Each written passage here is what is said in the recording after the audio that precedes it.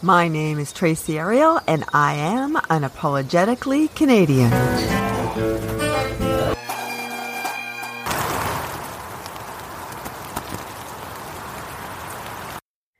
And welcome to Unapologetically Canadian's latest season, where we focus on ancestors, businesses, creators, and community in Canada. And this week we're going to be focusing on community. The whole month of August, a bunch of us use our legs to raise money for cancer and join a whole bunch of other people to participate in a community that really cares. My interview with Ian Parker can give you more information about all about it, and I'd love to hear about what you're doing this summer too, and drop me a line if you can. And here's the interview. Okay, so hello, my name is Ian Parker. I am a member of the Sick Kids Foundation Special Events team as a coordinator. And more specifically, my role for this year, or for the next few months at least, is I am the manager for the Great Cycle Challenge, which is our largest fundraiser. It is a month-long annual campaign taking place in the month of August. But as I will eventually tell you, it is well underway, and we've already started our fundraising and hoping to get a good head start and crush our goal for this year. Yeah, and I've participated. This is my third year, and I've already raised $305, so I'm all happy. Nice. You're $305 ahead of me, so great job. Yeah. No. I've been getting everyone else to raise money. I thought I should probably do this for myself too, but we'll get there eventually. Yeah. Well, I'm raising money on behalf of my mom died in 2010, so I'm writing in her memory. So this is one of the annual fundraisers that I do for myself in her memory. Because, that's awesome. That's really sweet of you. Yeah. So I think it's actually very motivating to work with a whole lot of other people who are raising money for research. And what I like about this challenge as well is that you do it as part of your regular life. It's not, you don't start in one place and end in another place. There's no touring. You can do whatever works for you. And I think that makes it. Go for a bike ride just around your neighborhood every day, but you're still making a difference. Yeah, which is basically the way I've done it. Like I've done my 300 kilometers just by biking around my neighborhood. So there you go. For me, I'm the same. Anytime I bike to the grocery store, I bike to get a haircut. I thought, all right, that's a kilometer, or that's a little bit. It's a small thing. Like I look at it kind of the same way I look at donations. It's a small things, like 1 or 5 or 10 that adds up to be lots. Yeah. And so anybody in Canada can participate by being part of that. Yeah. Can you tell me a little bit about how it started? Yeah, so it started back in 2016. I was actually founded by a team in Australia, so they were the ones who came up with the concept of it. So GCC actually takes place in Canada, in Australia, and in the United States. So they came up with the idea a little bit before 2016 and basically said, okay, this is doing really well. We want to spread it. So they actually reached out to a children's hospital in Canada that does a lot of good work called Sick Kids. And we got on board with it. We thought it was just a fantastic idea. I'm not entirely sure which hospital they work with in the United States, but I know that it is going on there as well. And yes, after they proposed us the idea, they kind of said, we'll work on kind of the promotion stuff, but we would like Canada to really take the lead and work with the communities around to get things going. And so that was in 2016, and it's now blossomed to where it is today. And we've already raised, over the past 6 years, over $30 million. So. Wow. And can you tell me a little bit about where the money's gone? Yeah. So it all goes to, it's the goal of the Great Cycle Challenge is fighting kids' cancer. Cancer is something that affects all of us, but we want to specifically target cancer in children because, no child should be really fighting for their life when they should be living their life. So at Sick Kids at Sick Kids Hospital, we have something called the Guerin Family Cancer Center, which was opened up back in 2013, if I recall correctly. 2013. And they are I believe, the largest cancer center that we have here in Toronto. And we actually take care of not just people from Toronto itself, but also about 25% of all cancer patients here in Canada. And all of that money that's raised goes towards research, towards actual treatment, providing for families who maybe can't afford such things like travel costs or anything else that's really affecting them when they're dealing with a child that has cancer. Right.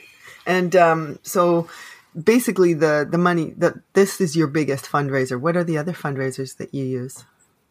So I would say our two largest ones, we have something called Sick Kids Get Loud, which is it's like similar to GCC, a month-long campaign where people fundraise that one's targeted a little bit more towards families than individual riders such as myself or yourself. So they raise money with parents and their children, and that all ends with a nice, I want to say, festival of sorts and a little walk at the very end of the month. And it'll be this year at a place called Downsview Park, which is located just in the north end of Toronto. So that's one of them. We also have something called A Million Reasons Run, which is a very similar concept to GCC, but instead of getting on a bike, you're just running. So got to just strap on your shoes and run as many kilometers as you can and raise as much money as you can. Right. And so some of the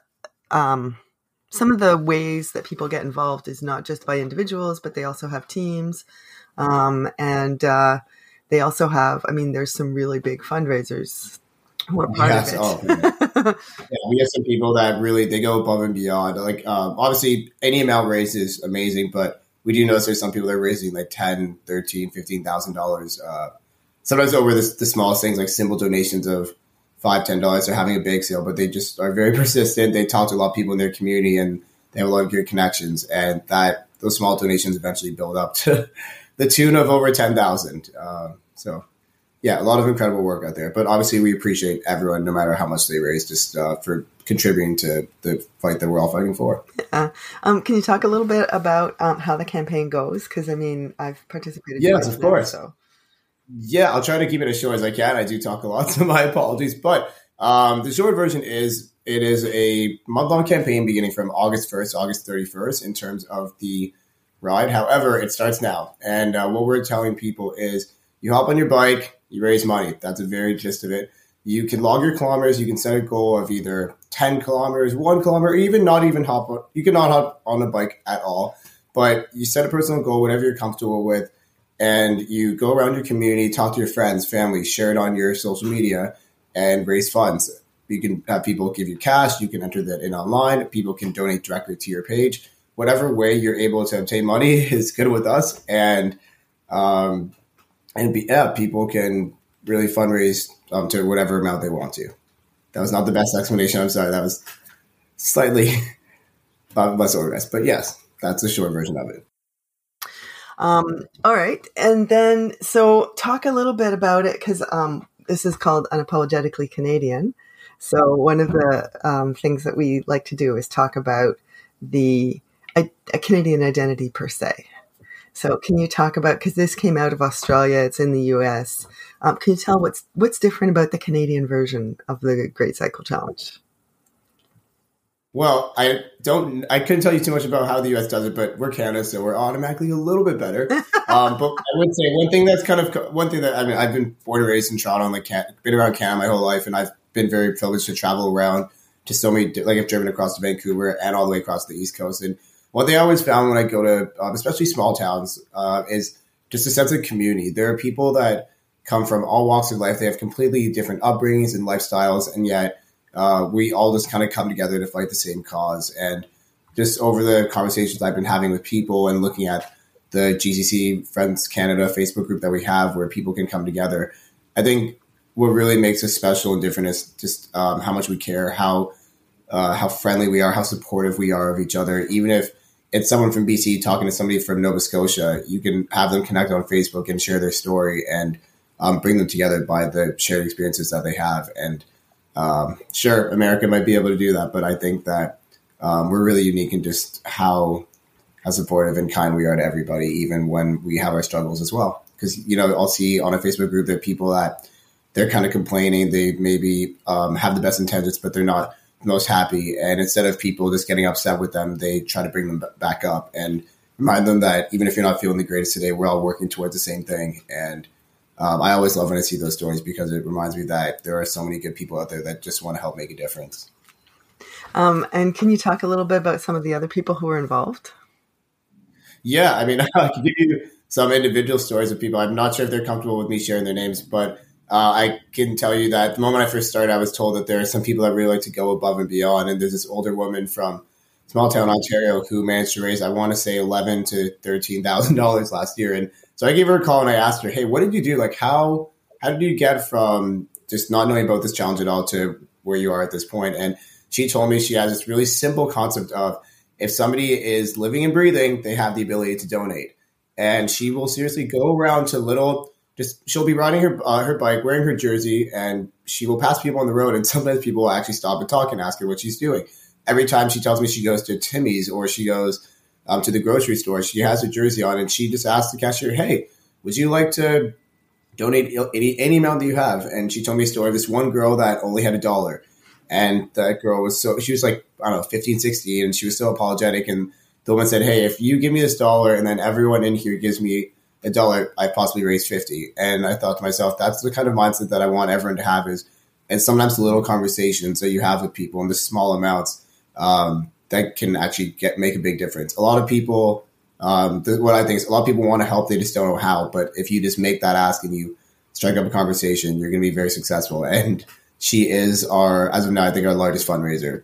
And it's really inspiring to see what she's doing, especially at her age. She's like, well, don't tell her this, but she's a little bit older, not too old, obviously, because she's still helping out. And, we have so many riders that are like that, that I've talked to, that they didn't even do anything crazy. They don't host a crazy fundraising event or anything like that.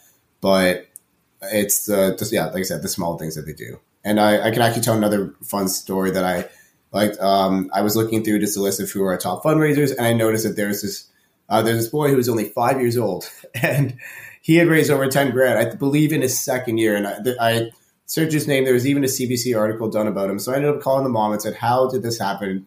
And she said, "Well, we actually originally started it because we just wanted an excuse for him to get outside and ride a bicycle and do something." And then people saw what he was doing and were so inspired by it. And they got so many members of the community involved. And yeah, they also just did an amazing job with their fundraising. And I thought it's really the most unexpected things. People get to see some kid biking along the road, and next thing you know, they're making a huge impact.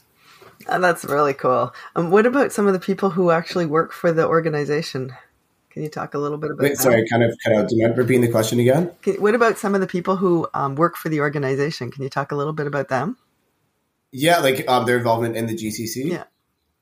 Yeah, well, my director, his name's Jamie Lamont. He is probably the most involved with it. I looked already; he's already at, I think, almost $3,000 raised, and it's not even July yet. So he's always been very involved with it. I believe one of his family members, I can't remember which, has been personally affected by cancer. So he, very passionate about the cause and always does a lot. He's very well connected within the community because of how long he's been doing this, and I think the work that he does is incredibly inspiring. And I can even speak for myself. I know I am new, but when I first got hired, I thought the campaign that they were giving me was perfect because I'm an avid cyclist. I bike almost every day, anywhere I can. And when I was, I believe, 11 or 12 years old, my next door neighbor, she was actually diagnosed with leukemia when she was only 3 years old. At that time, I wanted to help in some way, and I thought, let's go the science route, become a doctor. Then I realized science wasn't for me, but my passion for kids still remained, and I always saw myself helping out in some way, especially helping children that can't really help themselves. And now here I am managing the campaign, and I just want to give back in whatever way I can and really make a difference because I saw the struggles that not only she went through, but her parents went through, and how much it affected her family and the whole community. And I just remember there's so many other people that are experiencing the same thing, and I want to do my part to make their lives as good as I can. Great. Wow. That's an inspiring story too. Can you talk about, you knew I did warn you that the last question on this is always, do you consider yourself Canadian, and what does that mean to you? Yes. Well, it is actually a funny story because yesterday as you can tell, sorry about my skin tone, I don't look white, but I was talking to a friend, my full name is Ian David Parker. And I was telling this person I met yesterday, they're like, okay, what is your background? Like, where do you come from? And I told you, the honest answer is I don't fully know because I'm adopted. I have only known one way of life growing up, and that is really being born and raised as a Canadian. And to me, like, I guess your question is, what does that mean, or like what makes me? So you do Canadian? Consider yourself a Canadian, but what does it mean to you? I consider myself just true-blooded Canadian. And I always say what it means to me is really just. It's a very good question. I just feel a lot of pride being Canadian because I know how special and unique we are. And obviously we have our struggles, we have our things to work on, but it's really, I think Canadians are just, we're kind, we're caring, we have that sense of community. We have that sense of pride of helping others.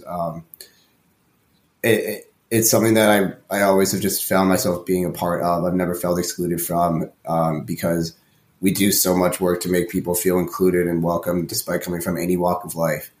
And my mother, she's an immigrant. My dad's been here for ages, but they have the exact same lifestyle now. And I think that's what makes this place so special is no matter where you come from, you're going to feel Canadian in some way.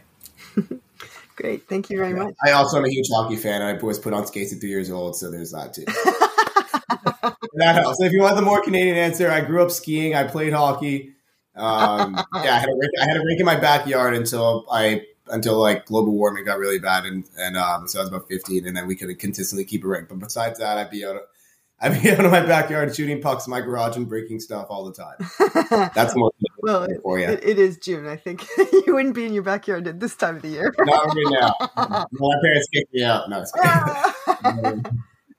but I've always tried to just embrace all the things and make it special. I'm like I've mentioned, I've been very fortunate to travel across by car as well, like not on a plane going over it. But my family, we bought a tent trailer, drove across all the way to the West Coast, and we didn't have a trailer at the time. We've also driven across to the East Coast, and that really gave me the opportunity to just meet so many different Canadians. And I realized, like, because I'm from Toronto, I'm from the biggest city. And I thought, wow, these people have such a different life from me. If you were to toss them in Toronto, they would feel like they're in another country. And yet, here I am, I'm like, 13, 14, and I'm still able to have just like the same old conversations, talking to people about how they're doing. People don't even know you're going to come up like, hi, how's your day going? And I thought, I love this. This is what I envision Canada to be, is just people that are always out there being like, hi, how are you? How's your day? What can I do to make your day better? And I really hope that can continue on. Yeah, and as manager, so your tasks over the next 6 weeks are going to be, I guess it's more than 6 weeks. It's, 10 weeks? Yeah, about that. And it'll continue on a little bit into September as well for the fundraising part. The ride goal does end on the 31st, but in the same way that donations can be accepted now, they can also be accepted a little bit after, all the way until the end of September. For the next few weeks, I'm going to be talking to a lot of people, just trying to get them on board, seeing how I can take what they've been doing in the past and make it better, because I really see myself as someone that can like elevate people really, but just by giving them the resources and opportunities, because as I mentioned, people want to help in some way, but they sometimes don't know what to do. They don't have the access to it. So if I can help them do that, I can give them a little step up. Oh, that's fabulous. Well, thank you very much for your work, and I'm looking forward to another great experience this year. Thank you for listening to Unapologetically Canadian.